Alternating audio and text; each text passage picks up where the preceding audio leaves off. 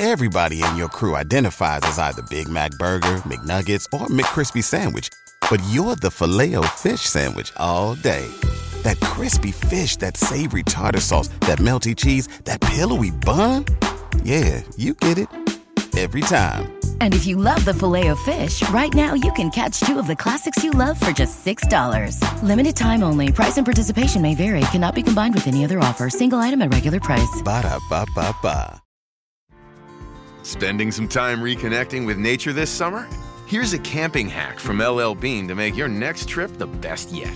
Tired of your tent mate's flashlights shining in your eyes in camp? Bring an empty half-gallon milk jug or clear water bottle. Simply strap a headlamp around it, and it becomes a soft white lantern for everyone to see the light. For more camping hacks, visit youtube.com/LLbean. LL Bean. Be an outsider.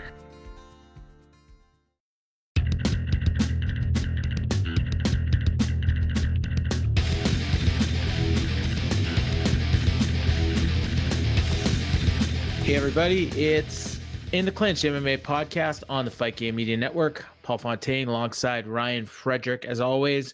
And I want to thank you all for listening and for downloading. And also make sure to subscribe to whatever feed you're listening to this on. Leave us a nice 5-star review. Helps build us up those charts, gets more downloads, and it just helps the site overall. And if you haven't already, please consider subscribing to our Patreon, patreon.com/FightGameMedia. You get I think it's 5 shows a week plus extra ones every once in a while. It works out to about 25 shows a month, and a lot of good content in wrestling, boxing, MMA. Even got some TV reviews. Got Cobra Kai review coming up soon. I'm looking forward to that with Christy Petrillo and Garrett Gonzalez. And Garrett and Robert Silva have the Mike reviews from the Hulu series. So yeah, it's all good stuff, and all for just $5 a month. So consider checking that out. But we're the MMA guys, and Ryan, it was a noteworthy weekend, and we'll get into that in a second. But we got some real bad news on. I think it was it Sunday morning that this broke. This is our we got to talk about. Yeah, well, actually, late last night, early this morning. Okay, so yeah, so we're recording on Monday. So yeah, it was Sunday, yes, Sunday night, Monday morning. Elias Theodorou passed away, and I mean, I was shocked. I don't know if you were aware that he was sick. I didn't. I was not, and as far as I know, nobody was. He was very quiet about it. Yeah, he was diagnosed, like from what our friend Jason Hagholm told me, and I assume he got it from somewhere else. But he was diagnosed with stage 4 colon cancer like a month ago, and man, that was fast. And I guess we should talk about Elias Theodorou for those that don't know. And I mean, you know, it's funny because now in these times, like when UFC is like not as big, and you know, like where people aren't watching every single show, but there's still a lot of people that were familiar with Elias Theodorou. Like somebody, one of our wrestling fans in one of our little chat groups said to me, "Wasn't he on Ultimate Fighter?" And I'm like, yeah, he was. And I mean, for me, my biggest memories of him are just like he had great promos and like incredible look, and the ring card stuff in Invicta. That, I mean, for me, that's what I'll always think of when it's him. But he was a hell of a fighter, and I was shocked when he, I don't know, was he cut or did his contract just run out? Do you remember? I think it was a situation where his contract had run out, and he was coming off of a couple of, we'll just say, uneventful fights, you know, and this was at a time where they were cutting a lot of people or letting a lot of people go who weren't really having exciting fights. And unfortunately, like Elias, you know, Ultimate Fighter winner on the nation season that was Canada. I think it was Canada, Australia, right? Canada and Australia, and you know, he had a solid record. I mean, he was 8-3 with the UFC, only two finishes. Everything else went to decision. He's, you know, his biggest win in my opinion, probably either over Sam Alvey or Eric Anders. 3 losses came to Thiago Santos, Brad Tavares, and Derek Brunson. So it's not like he was losing to bad guys. It was just, you know, just you know, he had a pretty solid UFC run there, but just a sad situation, colon cancer that, took Chadwick Boseman and all that. And it's just, that's a tough one to get through. And it's a very sad situation. And Elias was a big proponent of using marijuana as for medical marijuana to help recover for injuries for MMA athletes. He is a big proponent of that, big push on that. And, that might be one of his lasting legacies in the sport was, getting people behind and commissions behind the, therapeutic use for medical marijuana. And in his very last fight, he got a TUE for it. It's kind of not a big thing now because now that commissions and USADA in particular has stopped testing for marijuana. It's kind of one of those things where fighters can kind of use it as they please for the most part. But a few years ago, that was a big deal. And just really sad thing to wake up to. I've been under the weather for the last two days, and I woke up in the middle of the night last night, like 1 a.m. to a text message, and I was kind of like, you're in the middle of the night, you're half asleep, you're like, did I really just read that right? And then when I finally woke up today, I was like, oh my God, I did read that right. It's just sad. It's sad and unexpected, and it's just kind of a real shame. Yeah, it's like 34 years old. And again, like guy, probably you got to think maybe like if he hadn't got sick, maybe would have ended up back in the UFC. He'd won his last 3 fights on the regional scene against decent fighters, Matt Dwyer, Brian Baker, Hernani Perpetuo. Like these are guys that have been around, and he's not beating like scrubs. Yeah. And, but it's unfortunate, obviously. And, condolences all obviously to his family and, I'm sure a lot of friends, very, very popular guy.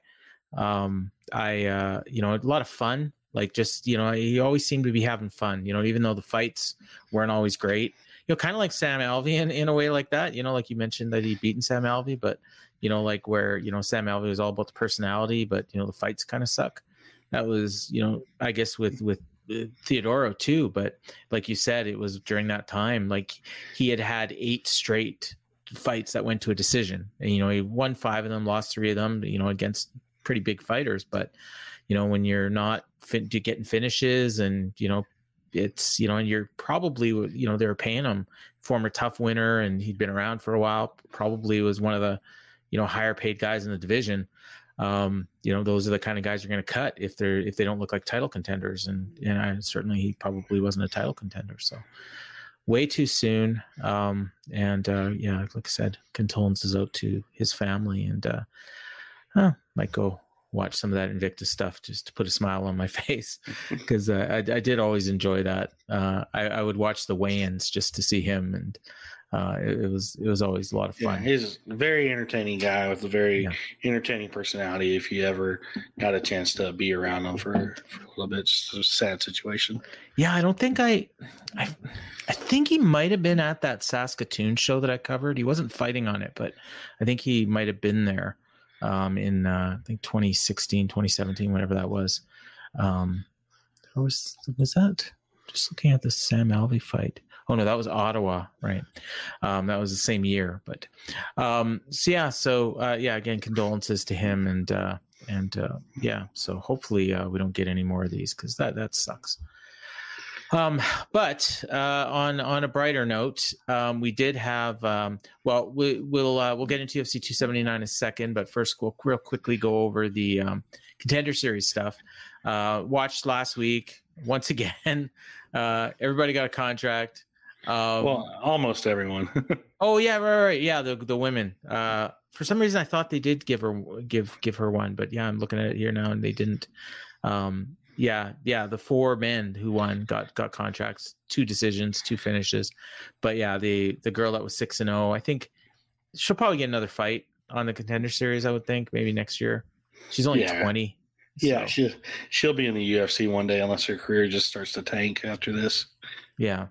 But the Bonfim brothers didn't disappoint.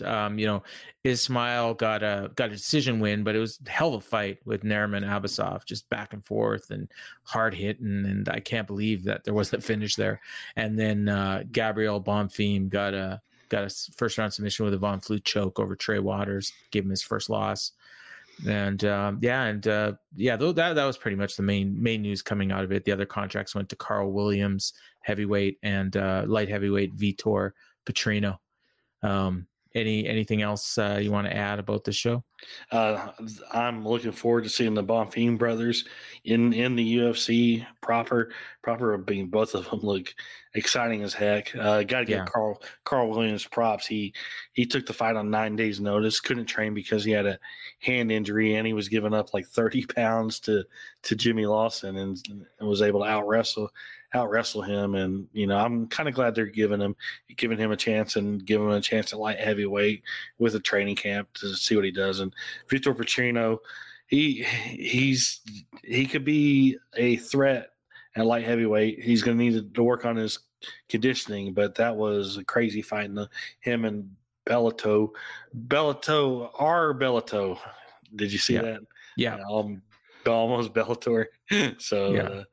They had a hell of a fight, and that was, Petrino might have a little something at light heavyweight, but he's definitely going to need to work on his conditioning. But yeah, another solid show on the Contender Series. They've had some really good fights and really good 2.5 hour episodes this year.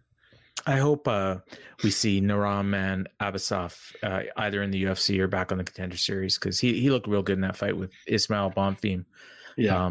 The fact that went to a decision, I think Ismail would have finished most guys at the Contender Series level, but Abasov is like 32 fight veteran, and that was a real good fight. So, this week, I scanned over the names here. I thought I may have been familiar with Daniel Marcos, because he's actually got a worldwide ranking, but I don't think I've ever seen him before. But couple undefeated guys fighting at lightweight, Malik Lewis and Trevor Peake, both 5-0, 6-0.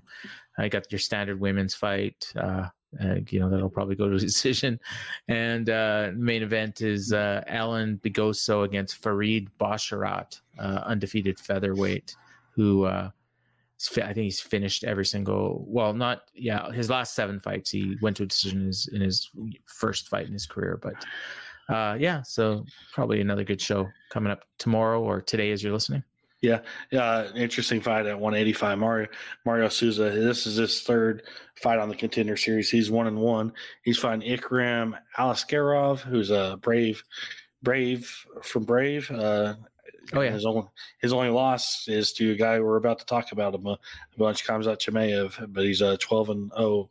Outside of that, so that should be an interesting fight. And Farid Basharat, he was supposed to fight earlier on the Contender Series this year, but his opponent was the one that missed weight by a ton, entire weight class. And this is a big week for the Basharat brothers, because his brother Javid is fighting on the UFC card on Saturday. So he could be joining his brother before. Is that the guy who that one time when he had gotten a win in UFC and he said, "How'd my brother do?" The last time both of them had an official fight, it was on the same day when Javid was making his UFC debut, and he won, and his brother was fighting at literally the exact same time, and his fight had ended just before Javid ended, and Farid had won as well. So it could be another brother combination in the UFC by the time Wednesday morning strolls around. I one thing I thought was funny is Malik Lewis. His last 3 wins have all been by finish, and they come for an organization called Peak Fighting, and the guy's fighting is named Trevor Peake. useless information. But Trevor Peake is he's finished every single one of his fights, and he finished Kama worthy in his last fight, so he might be a guy to look out for. So should be another fun show, and we got 3 more of these counting tomorrow, so we'll soon be done with them. And I'm looking forward to seeing Bo Nickel again, and that 17-year-old, I guess, is probably fighting next week, I would assume. Yeah, sometime soon. Yeah. All right. So UFC 279, no Bellator, no PFL or anything this past weekend. So we'll get right into the good stuff. And good Lord, Ryan, why don't you take us through what happened before this card?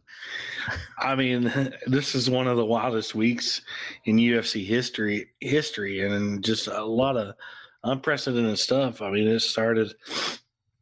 Where can I begin? I mean, started, I guess, Thursday would be the best way to start. I can't think of anything that happened before then, but Thursday was the press conference, big old pre-fight press conference, supposed to have the fighters from the top 3 fights on the card out there, doing the last minute hype job, and all of a sudden they're canceling it in the middle of it after only Kevin Holland and Li Jingliang spoke for a couple minutes.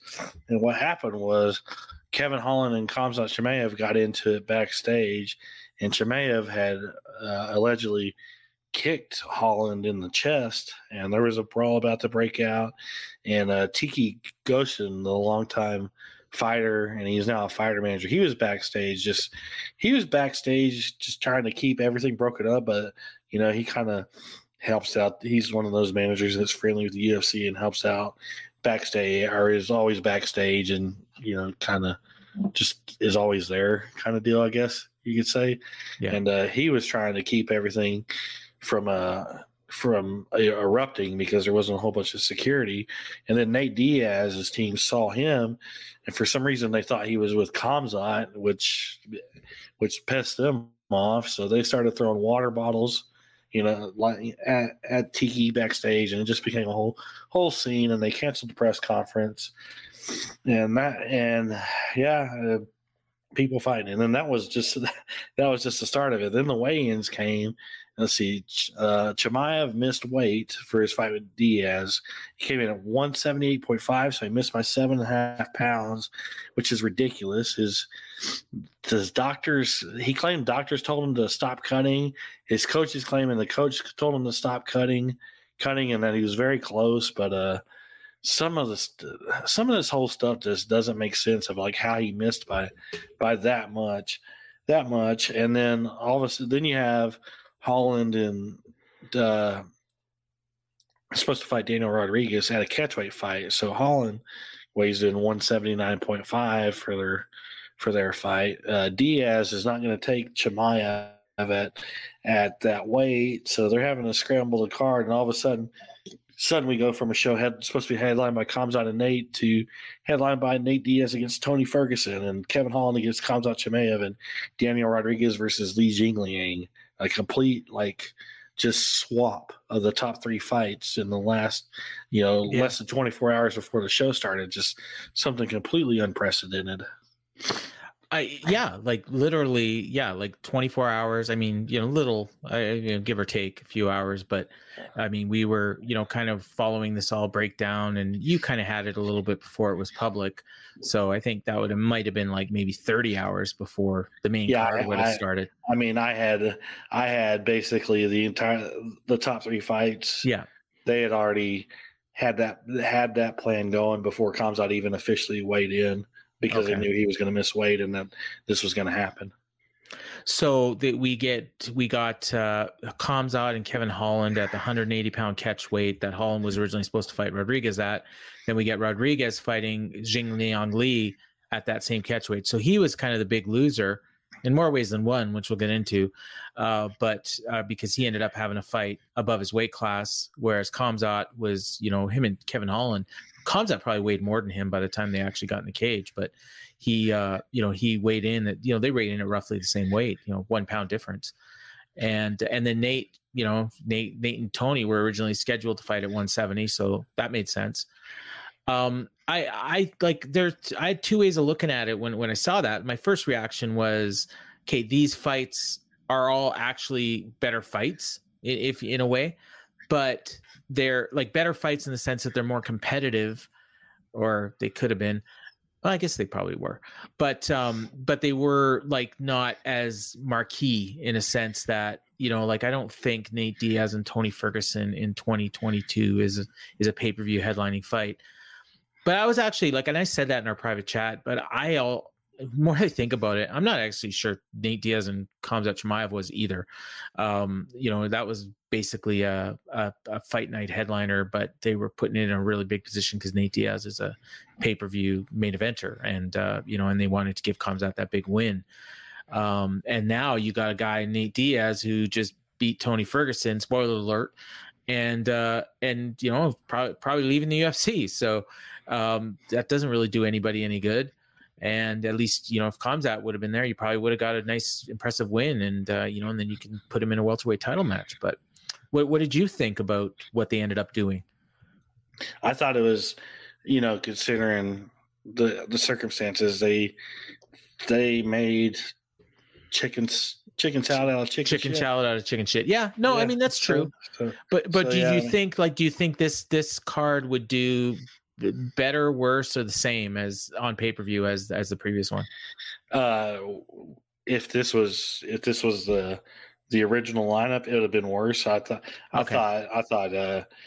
people were gonna be really into Nate and Khamzat once Saturday rolled around.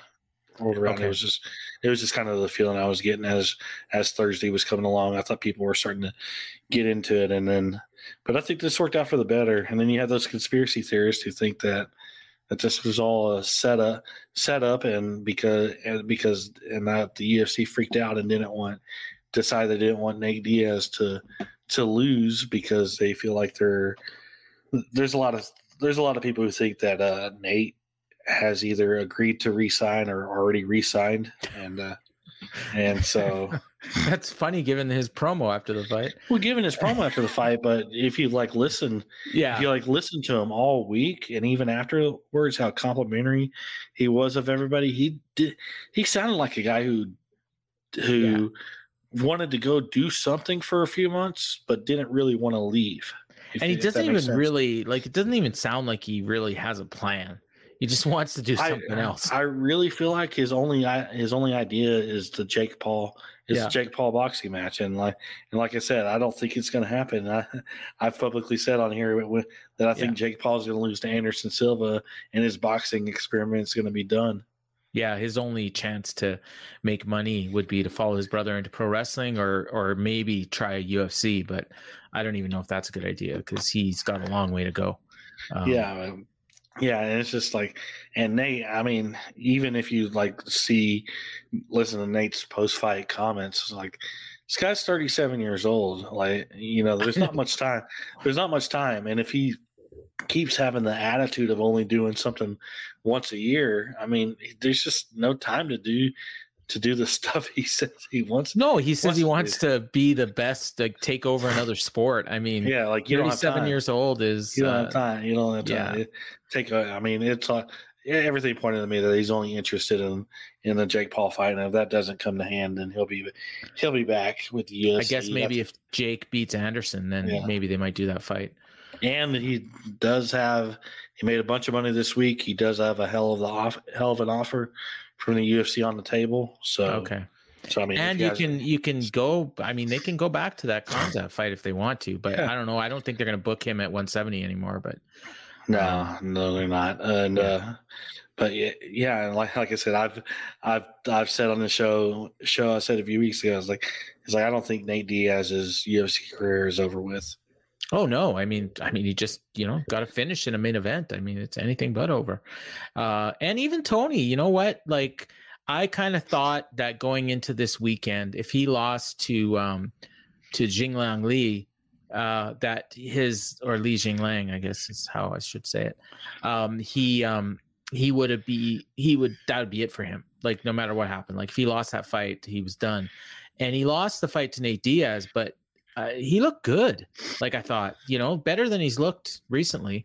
And I think I had him winning going into the fourth round, or, it was I saw scores all over the place. I saw Diaz 30-27. I saw a few people had Tony Ferguson 29-28, Diaz 29-28 as well. I don't think anybody had a 30-27 Tony, but he was definitely competitive. I kind of sensed that at some point something was going to happen and he's going to get finished, but I thought if it went to a decision that he's had a decent chance of winning a decision. The strike count was pretty close. Diaz was getting the harder shots, and Ferguson was reacting badly more often. But Nate kept like, we might as well just talk about the main event now. Like, what the hell was going on in the third round? Like, he just quit fighting like 4 times. Like, it's a Nate Diaz fight. The fight, you kind of always gotta expect this. Like, he was just. It's hard to say what exactly was going through. He's just like, it's just like, oh, landed some punches. It's like, Tony isn't going to do anything. I'll just stand here and wait for him to do something. I don't really know what the deal is. There was one point where I swear he quit. Like, he literally, like, I thought, because he got kicked in the leg, and I thought he was like, no, I'm done. And he just kind of walked away, and he looked like he was walking to his corner, and Tony was like, what's going on? And then I was thinking back to Nick in his last fight when he just quit. And I'm like, I thought it was kind of the same thing, but then no, I think it was more like what you're saying. Like, he was just frustrated that Tony wasn't fighting, but Tony was fighting. Like, I don't really know what the issue was. They play head games. It's hard to know. I mean, we saw Nick Diaz lay down in the middle of the octagon in a fight one time. You just never know with these guys. But yeah, Tony. I mean, as far as how Tony looked, you got to remember this was a fight that he wasn't 3 weeks ago. He wasn't even on this card, let alone. I mean, and then he taking a fight against Li Jingliang, and then switching it up at the last moment. I'd like to see him get a full training camp with Greg Jackson and Mike Winkeljohn and all them. Yeah, it's 5 losses in a row, but this one really wasn't as bad as some of the other ones. You can't give him ranked opponents. I think now's the time where the fights Tony Ferguson needs to be taking are against guys like Matt Brown, Robbie Lawler, Cerrone. Cerrone's gone. He's gone. Cerrone's gone. Maybe he could be the UFC 300 opponent for Jim Miller. Oh, there you go. Or as somebody that we are both fans of said, we won't say who. Diego. Yeah. Bring him back. Yeah. Mox had a good idea there. Diego. Yeah. But no, I mean, I don't think he's done though. I mean, he's done as a contender. He's done as a contender, but he still has value. You know, you put him in with those guys who are of similar ages and have had similar experiences and similar to that. I mean, you can stretch them out a little bit and, you know, let them hopefully let him retire on his own terms instead of kind of forcing him out. And he's still got some value, and he's still very popular with all the fans, you know, by all the reactions he was getting and all that. So he's still got some value in my opinion. To casual fans, I mean, he's probably a bigger name than Khamzat. So, you know, when you're making that kind of last minute impulse decision, whether or not you're going to buy, and you see Tony Ferguson, Nate Diaz, you're like, hey, that sounds cool. And, you know, not really realizing maybe that Tony Ferguson's better days are behind him. NFL Sunday Ticket is now on YouTube and YouTube TV, which means that it just got easier to be an NFL fan, even if you live far away. Like maybe you like the Bears, but you're hibernating in Panthers territory. But with NFL Sunday Ticket, your out-of-market team is never more than a short distance away. Specifically, the distance from you to your remote control. NFL Sunday Ticket, now on YouTube and YouTube TV. Go to youtube.com/presale to get $50 off. Terms and embargoes apply. Offer ends 9/19. No refund. Subscription auto renews.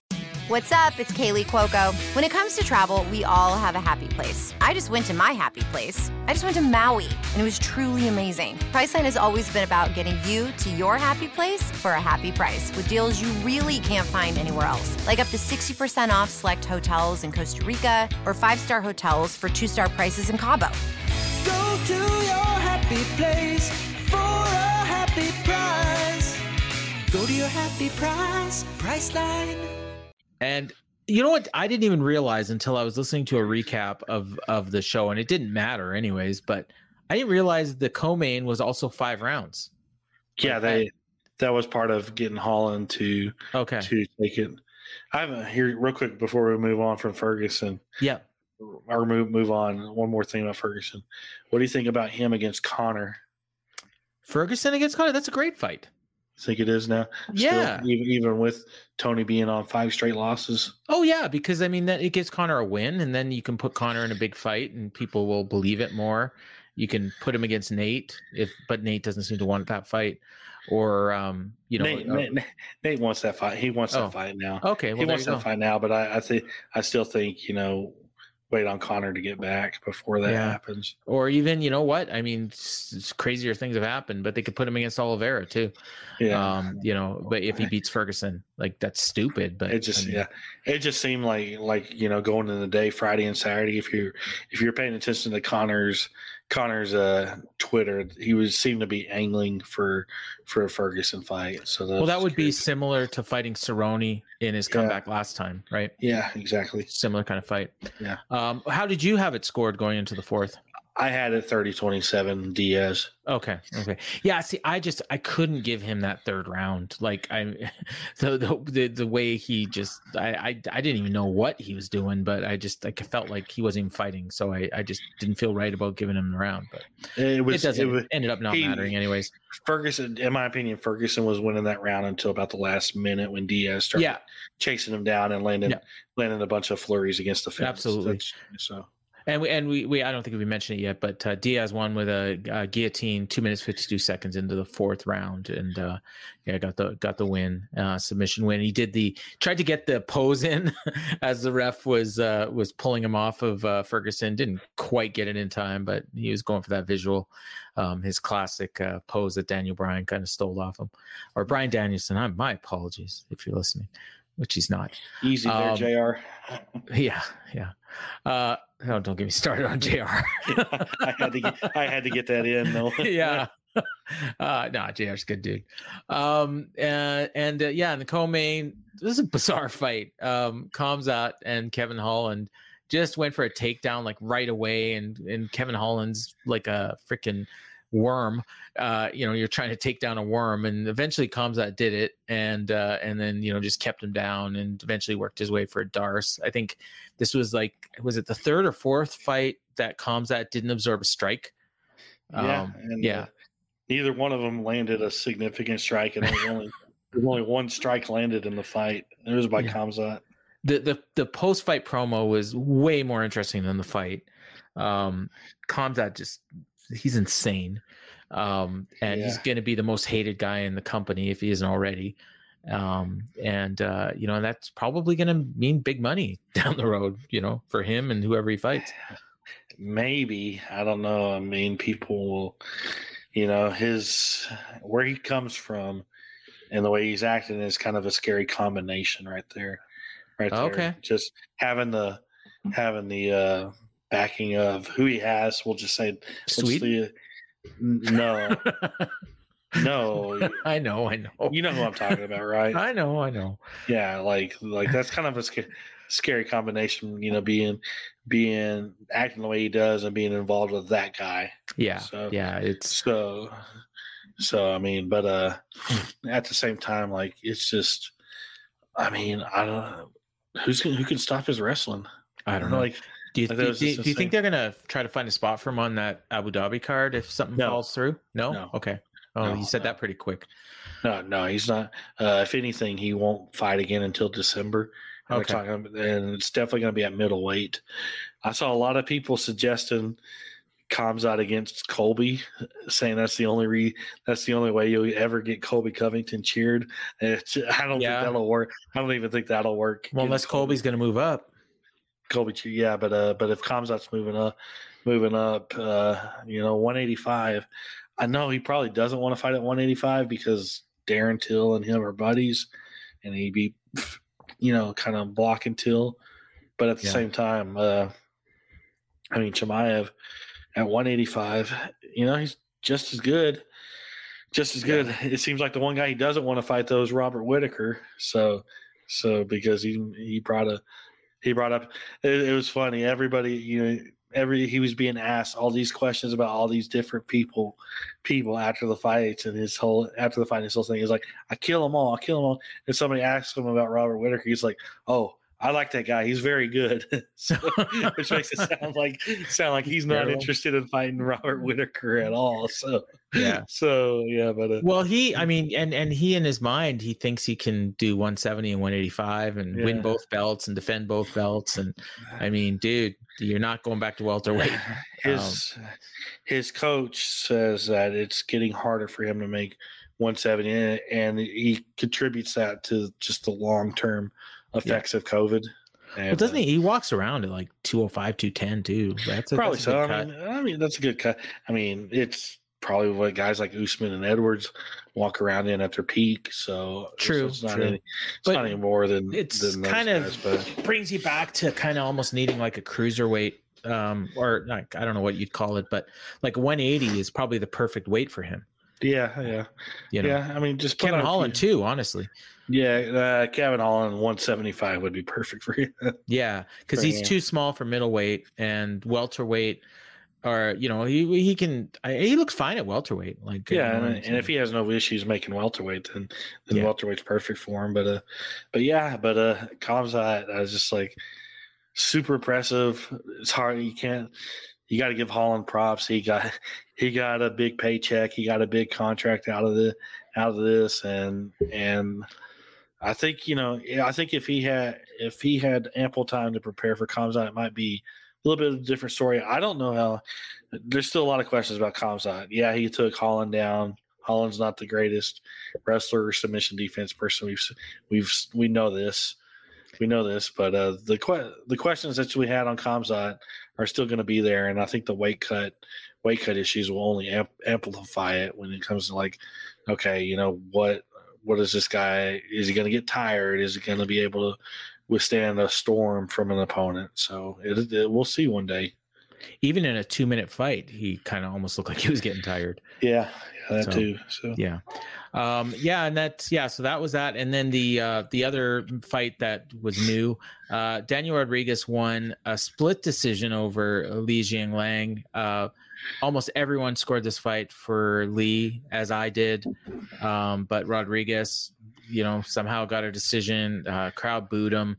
It wasn't like a robbery. It was more like just kind of a bad decision. Because all the rounds were close, but I think most people thought that Li had done enough to win, and he didn't. And it kind of sucks because, again, like we said, he was fighting a much bigger dude, and hopefully they kind of just book this as if he won, and maybe even do Lee Holland. They haven't fought before, have they? No. To me, that's a good fight. But yeah, what did you think of this one? Well, if you go by the MMA fighting robbery score, they say it's not a robbery. And when you look at the decisions when you look at MMA decisions and the media scores, that says it's a robbery. I had it for Jingliang, but I thought there was some close stuff in the rounds that were honestly, all 3 rounds probably could have gone either one in my opinion. So, I mean, it wasn't overly. There wasn't one person that clearly won anything, which kind of just keeps it close. I mean. But it was an okay fight. It wasn't anything super exciting. It was good. I don't know why the fans were booing, because it was good, but it was one of those fights where neither guy did anything to like outwardly win the fight, and it was kept close. And when you have close fights like this just happens. I mean, maybe the wrong guy won, but shit happens like this all the time. I guess they were probably just booing because they didn't agree with the decision.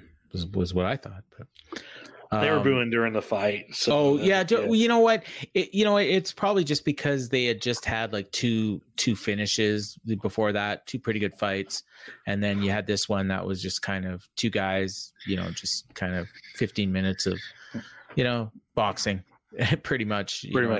Yeah. So let's do our 3 stars. I think I did it first last week, so I'll let you go first and speak of the wonders of Huggy Bear. Yeah, I mean, I'm going to go first. I'm going to go Johnny Walker.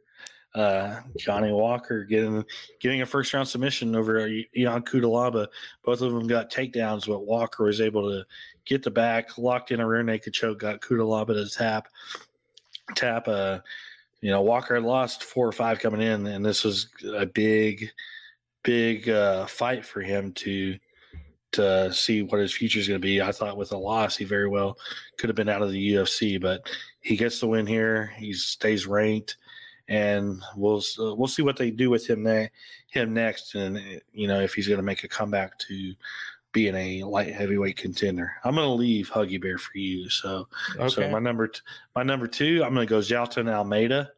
He just ran through Anton Turkalj, just absolute thrashing, took him down immediately, and then took him down again, and just dominated from the top, and submitted him with a rear naked choke in the first round. Almeida looks like every bit of a contender. He's been fighting at heavyweight, technically heavyweight, these last 2 fights, but he goes back down to light heavyweight. Jeez, that's a killer right there.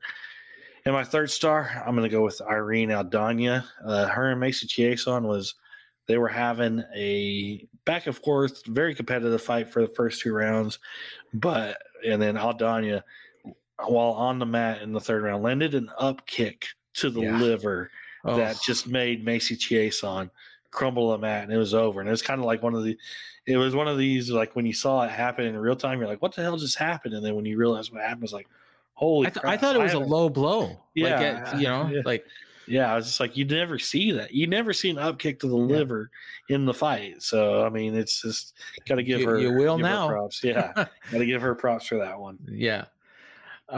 So back in the 50s, it's well before my time, even more before your time, there was a famous playoff game between the Montreal Canadiens. I don't know who they're playing, but it was the Montreal Canadiens were playing, and it was Stanley Cup Finals, and final score was 5-1, and Maurice the Rocket Richard scored all 5 goals. So they do the thing called after the game called the Molson Cup 3 stars. It looks kind of like what we do, the 3 stars, and they say Le Premier L'Étoile, the 3rd star from the Montreal Canadiens, Maurice the Rocket Richard. Le Deuxième Étoile, the 2nd star from the Montreal Canadiens, Maurice Rocket Richard. Le Premier L'Étoile, the 1st star from the Montreal Canadiens, Maurice Rocket Richard. Dude, all 3.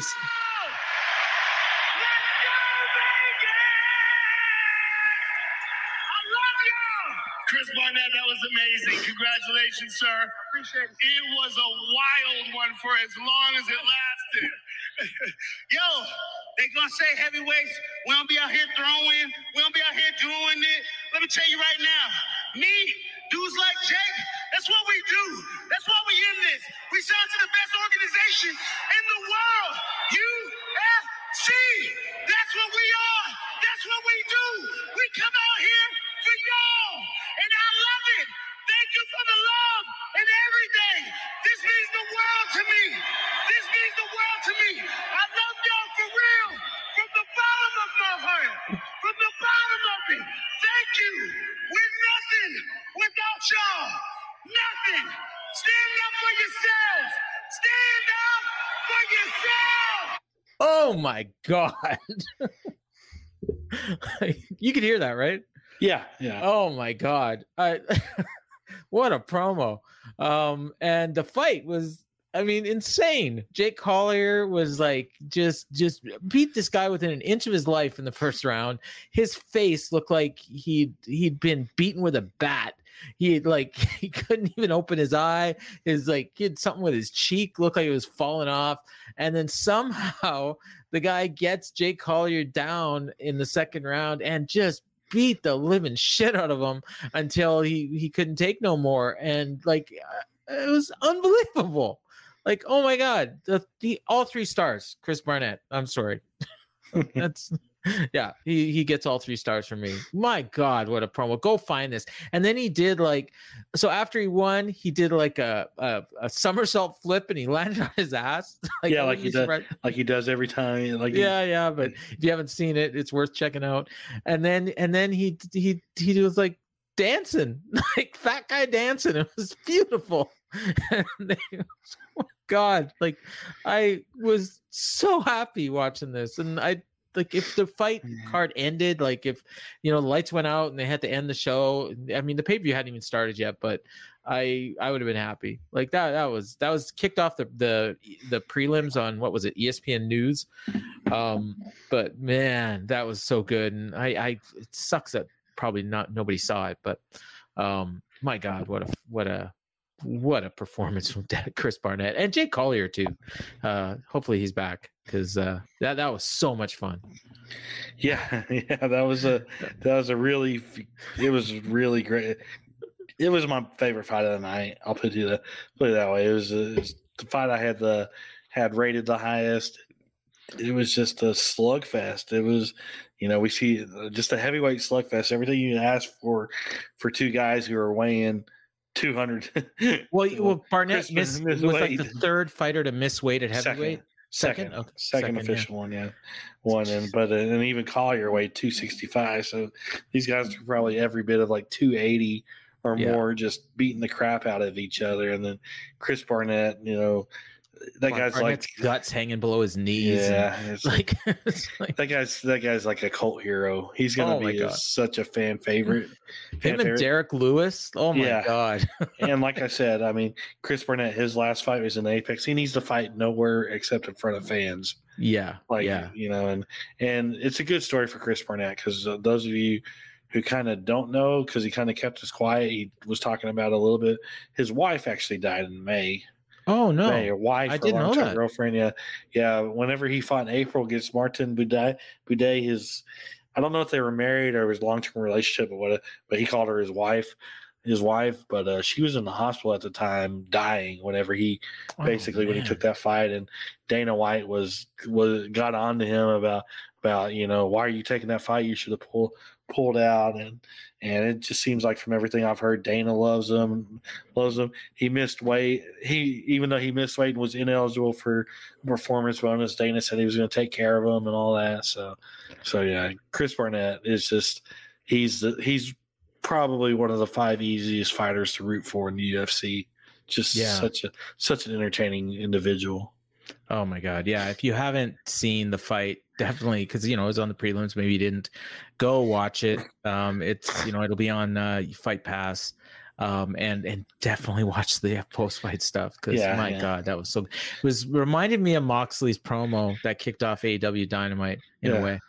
Just rah, the company's the best, and oh my God. Fight Pass or ESPN Plus, if you have for those here. Yeah. Oh yeah. One thing I didn't mention earlier, and I was meaning to in the main event, is that Nate Diaz was talking before the fight that he was going to leave UFC, and he comes out, even though he's planning on leaving UFC, he gets huge cheers from the crowd, and he's walking out to a Rolling Stones song. He's like, this sounds familiar. This is the AEW pay-per-view last weekend. Same thing. Rolling Stones, and then went right into Snoop and Dre, and then went right into Tupac. So we didn't get that last week. It was just a great mixture of songs for him. But there's your answer for our buddy David had a thing in the Fight Game Media group about artists whose music that you would want if you were stranded on a desert island, and that's a pretty good mix right there. Yeah. All right, so take us through the rest of this card, because there was some good performances other than the ones we mentioned. Yeah, it kicked off with a welterweight fight. Johan Linace split decision over Darian Weeks. I thought this was the weakest fight on the card. Wasn't much to it. I actually thought Weeks won the fight. I had given him a second and third round, but it was a fight that could have gone either way. Not much to it. Then we had a women's strawweight fight. Elise Reed, unanimous decision over Melissa Martinez, 29-28 across the board. Reed won the first and the third. She dropped Martinez in the first and then dominated with wrestling in the third. Pretty much the story of the fight right there. Reed looked good, in my opinion. Then we had a bantamweight fight. Alating Halei, unanimous decision over Chad and Helliger. Halei just was dominant on the feet with punches that were rocketing Helliger throughout the fight. And Helliger, tried to spark a comeback, but he was just getting hurt by punches from Halei over the 15 minutes, and Halei won all 3 rounds. So it was a good little scrap there. Then we had a women's featherweight fight. Norma Dumont, unanimous decision over Danielle Wolf, 30-27 twice and 30-26. This was a complete mismatch. I mean, Wolf was she's a former boxer, but she's only 1-0 in MMA, and she's 39 years old, making her UFC debut against Dumont, who's very good. And Dumont she rocked her several times, and then there was the wrestling in the second and third round. Third round was particularly dominant. The one thing about Dumont in this fight was her fight IQ was not the best, because she especially in the second round, like, she dropped Wolf and then let her get up and instantly clinched with her instead of capitalizing. And then she rocked Wolf again, and they went to the ground, and she just got in the guard and just laid on top instead of trying to finish. It wasn't very, you got to capitalize on those mistakes. I thought Dumont could have finished her, but still dominant decision win for Dumont. Then the featured prelims kicked off with Chris Barnett, the second round finish over Jake Collier. It's a fight worth going out of your way to see. Paul just talked about it. It's just tremendous stuff all around. Then we had a middleweight fight. Dennis Tululin finished Jamie Pickett in the second round. Thought they had a very competitive first round that Pickett, and I thought Pickett slightly won it, though Tululin was doing some damage. Second round came. They were trading early in the second. Then a groin strike happened. It was a second groin strike called in the fight. The first one was kind of close, borderline, probably not a groin strike, but this one was, and then Tululin got a point taken away. And then after that, he just came out, just blitzing Pickett to get the finish, and ended up rocking him a bunch and hitting a knee that dropped Pickett to the ground, and punches ended it off with about 8 seconds to go in the second round. Then we had Jalton Almeida, first round submission over Anton Turkali that I talked about. And then in the featured prelim, Julian Arosa had a strong performance, unanimous decision over Hakeem Dawodu. Thought this was a big upset in my opinion. Dawodu did miss weight by 3.5 pounds, but Arosa, just his striking was really strong throughout the fight, and his wrestling held up and actually took Dawodu down a couple times and dominated on the ground to get to the decision. Very good showing from Arosa. Then we had the main card. We've kind of gone over everything, but started with Johnny Walker submitting Ion Kudalab in the first. Irina Aldana knocked out Macy Chiasson with an up kick to the body in the third round. Then Daniel Rodriguez split decision over Li Jingliang. Khamzat Chimaev submitted Kevin Holland in the first with a dark choke. And Nate Diaz submitting Tony Ferguson in the fourth with a guillotine choke. Don't bet against Juicy J. Told you that last week. Hakeem, the Canadian Dream. If Jason Hagel's listening, that was just for him, because I know his nickname is Mean, but I call him the Canadian Dream. But he was no match for Juicy J on this night. So that was the show. They were T-Mobile, $5.67 million gate, 19,125. So was that a sellout? Yeah, 25th, okay. 25th straight sellout. Okay, because I know there were thought that it might not sell out, but they must have probably reduced tickets at the end to get them sold. No. The person I heard from that was claiming it wasn't selling out had wrong information. Okay. But that seems low for Vegas, or is that about right? It's about right. Okay. Because it's an average ticket price, I guess, about $300. And the bonuses went to Nate Diaz, Irene Aldana, Johnny Walker, and Jalton Almeida. And of course, Barnett would have got bonus, but he missed weight. But Danny's going to take care of him. So that was UFC, and I guess no more fans for a while. I guess Abu Dhabi's the next one with fans. Yeah. But we're back at the Apex next week. And then we got a week off, and then it's October. But main event next week, which I would not have been able to tell you before you sent me the notes. Corey Sandhagen and Yadong Song, good fight, honestly. And just looking over this card, it's actually I think a pretty solid lineup. You take away like the two top fights, it's no better or worse than the fight the show we saw last week or a couple days ago as we're talking. But pivotal bantamweight fight. Corey Sandhagen was inches away from a title shot, and now he's got to get back in there. And Yadong Song is one of the Chinese hopefuls that they're hoping will get himself into title contention. And these are both top 10 fighters. And what do you think about this one, Ryan? It's a very exciting matchup. Corey Sandhagen is one of the most exciting fighters in the sport, let alone bantamweight division. Song Yadong has, or Yadong Song, whatever you want to call it. I always do it wrong. Whichever way, I don't know which way is right, but anyway, he's got 3 straight wins. He's only lost one loss in 10 UFC appearances. He's 24 years old.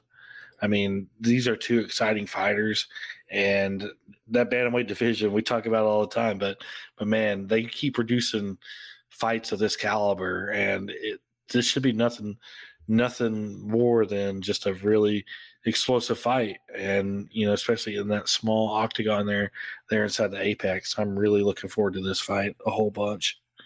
So Sandhagen's only lost in UFC to 3 champions: Peter Yan, Aljamain Sterling, and TJ Dillashaw. And most people think you won. Well, a lot of people think you won the TJ Dillashaw fight. I wouldn't say most people. In fact, I think I might have scored it for TJ, but it was a split decision where Sandhagen, I think, thought he won all 5 rounds. But it was a close fight, and pride rules. TJ probably won for sure, but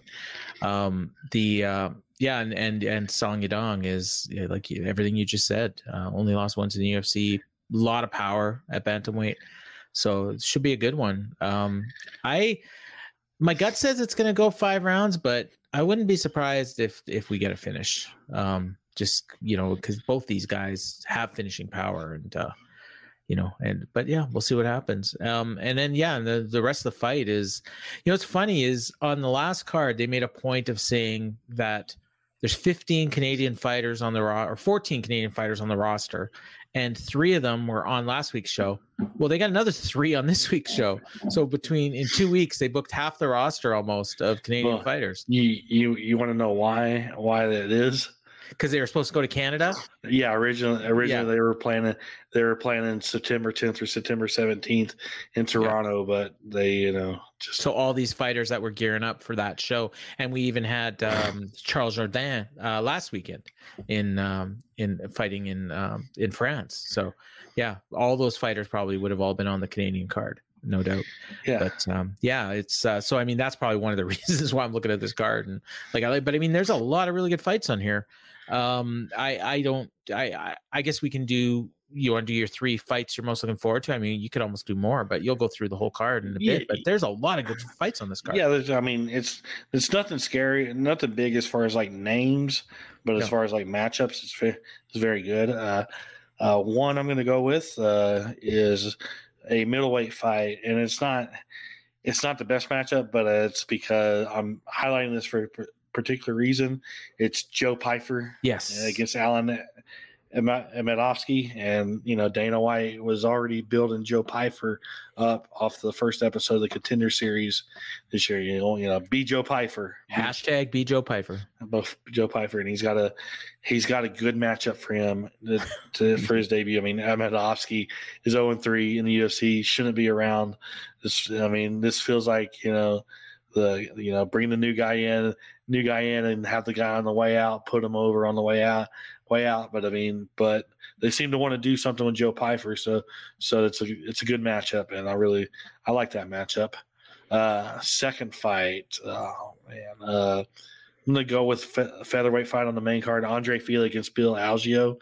Both these guys always have fun fights, and Bill Algeo, he's taking the fight on short notice, replacing Lando Venata, but he had a really strong strong showing in his last fight, finishing Herbert Burns there on the Long Island card. And Andre Fili is always an exciting fight, so this should be a good one. And my third one, I'm actually going to go with the featherweight fight that's on the prelims. Damon Jackson against Pat Sabatini. Ooh. Jackson's on a very good run since he's come back to the UFC. He's won 4 of his 5 fights since coming back, with the only loss coming to Elias Topuria, there's nothing wrong with losing to that guy. But he's got 3 straight wins, and Pat Sabatini has looked very good during his 4 fights in UFC. He's won them all. He's dominated a lot of them. He's 17-3. I mean, this is a very, very strong matchup there. So I like that fight very much. Yeah, I'm surprised that's not on the main card, but again, it's UFC. This is a Fight Pass show, right? ESPN or Plus, ESPN Plus. Sorry, and there will probably be some card jumbling because I don't know. Sodiq Yusuff was supposed to fight Giga Chikadze on this card, which would have been another big show, but Chikadze had to pull out, and I don't know that they're going to get Yusuff a replacement, so they'll end up jumbling around the main card. So. Yeah, I'm just looking at like Aspen Ladd and Sarah McMahon. I mean, that feels like a main card fight, and that's in the prelims right now, so I could see that one getting bumped. But again, it doesn't really matter when the whole show's on ESPN Plus anyways. Yeah. So for me, I've got my 3 value picks. I didn't do the ROI again this week. I with my son, in the hospital and stuff, I've been doing the afternoons by his bedside and stuff, so I don't have time to do as much research as I normally do before the show. But Javid Basharat is a favorite, but not a huge favorite. He's only minus 1, I think it's 185 right now against Tony Gravely, 180. And to me, that's almost a lock. He's 12-0, and I think he's going to win pretty handily over Tony Gravely. So that would be my first pick. Sarah McMahon, bantamweight against Aspen Ladd she's a slight underdog, and I just see her taking down Aspen Ladd over and over and over again until she. I don't think she'll quit, but it's just going to be wash, rinse, repeat. And third one, this is a tough one, but I like the odds. Marc-Andre Barriault is plus 145 against Anthony Fluffy Hernandez. It's a tough matchup, but I'm always going to go with my Canadians, and they don't hardly ever let me down. So that's my pick. So Barriault, Sarah McMahon, and Javid Basharat. I almost went with Jillian Robertson, but she's a favorite, and I think I would take her as an underdog, but I don't like her as a favorite against Maria Agapova. So take us through the rest of the card. All right. We have currently 14, possibly 15 fights, but I want to say 14. It will be the final number, knock on wood. All of it on ESPN Plus. Kicks off at 4 Eastern time with the prelims, main card at 7 Eastern time. Starts off with a lightweight fight, Nicholas Mota against Cameron Van Camp. Got a bantamweight fight, Tony Gravely against Javid Basharat. That's a very good matchup. Women's flyweight fight, Maria Agapova against Jillian Robertson. Lightweight fight, Trey Ogden against the debut Daniel Zellhuber. A women's strawweight fight, Denise Gomes, who just fought a couple weeks ago on the Contender Series. She steps in on short notice to fight Loma Lupumi. Women's bantamweight fight, Aspen Ladd against Sarah McMahon. That's a big bantamweight fight between I think they're both in the top 10, and that's on the prelims. And then we have a welterweight fight, Trevin Giles against Luis Koske. Then the featherweight fight, Damon Jackson against Pat Sabatini. And featured prelims, middleweight fight, Anthony Hernandez against Marc-Andre Barriault. Main card kicks off heavyweight fight, Tanner Boser, Canadian heavyweight who's loved by a lot of people. He's fighting for the first time in over a year against Rodrigo Nascimento. Then you have the middleweight fight. I talked about Joe Pyfer against Alan Amedovsky. Then you have featherweight fight, Andre Fili against Bill Algeo. Middleweight fight, Chidi and Njokuani against Gregory Rodriguez. If there's a replacement found, Sodiq Yusuff against that replacement will be in the co-main event slot. If not, they'll just bump up a prelim fight. So, and then main event, Corey Sandhagen against Song Yudong. Yeah, you just reminded me. When they showed this card on the pay-per-view, it had Sodiq Yusuff against TBA or TBD, and thought that was interesting because they don't usually do it like that. But I guess they really want to get Sodiq on this card. Yeah, and I haven't heard any news on if they found anybody.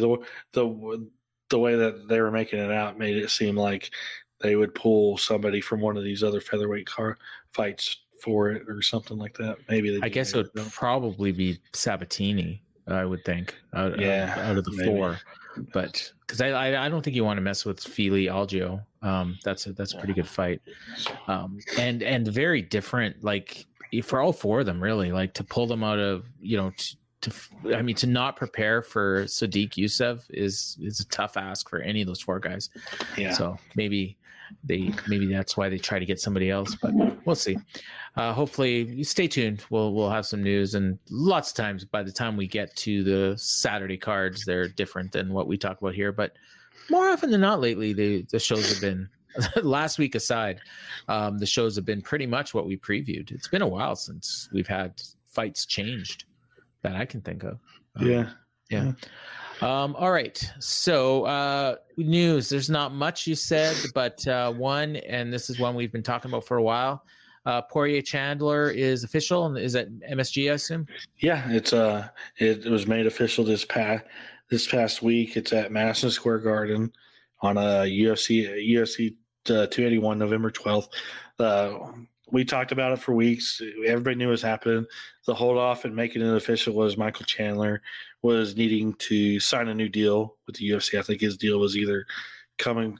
This might have been the last fight on his contract, or it might have been up, or it's coming up soon. But they wanted to get a new deal done with him before officially signing it. So this is his first fight on his new deal. So that was the sticking point. But yeah, they made that fight, and it sucks that's only going to be 3 rounds because I wish that was a 5-round war. But God, that should be exciting.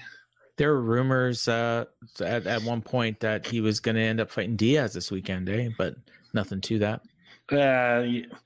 He threw his name in the cap, and he got a private. Poirier threw his name in the hat, and he got it, and they had a private jet lined up. But it was never going to happen.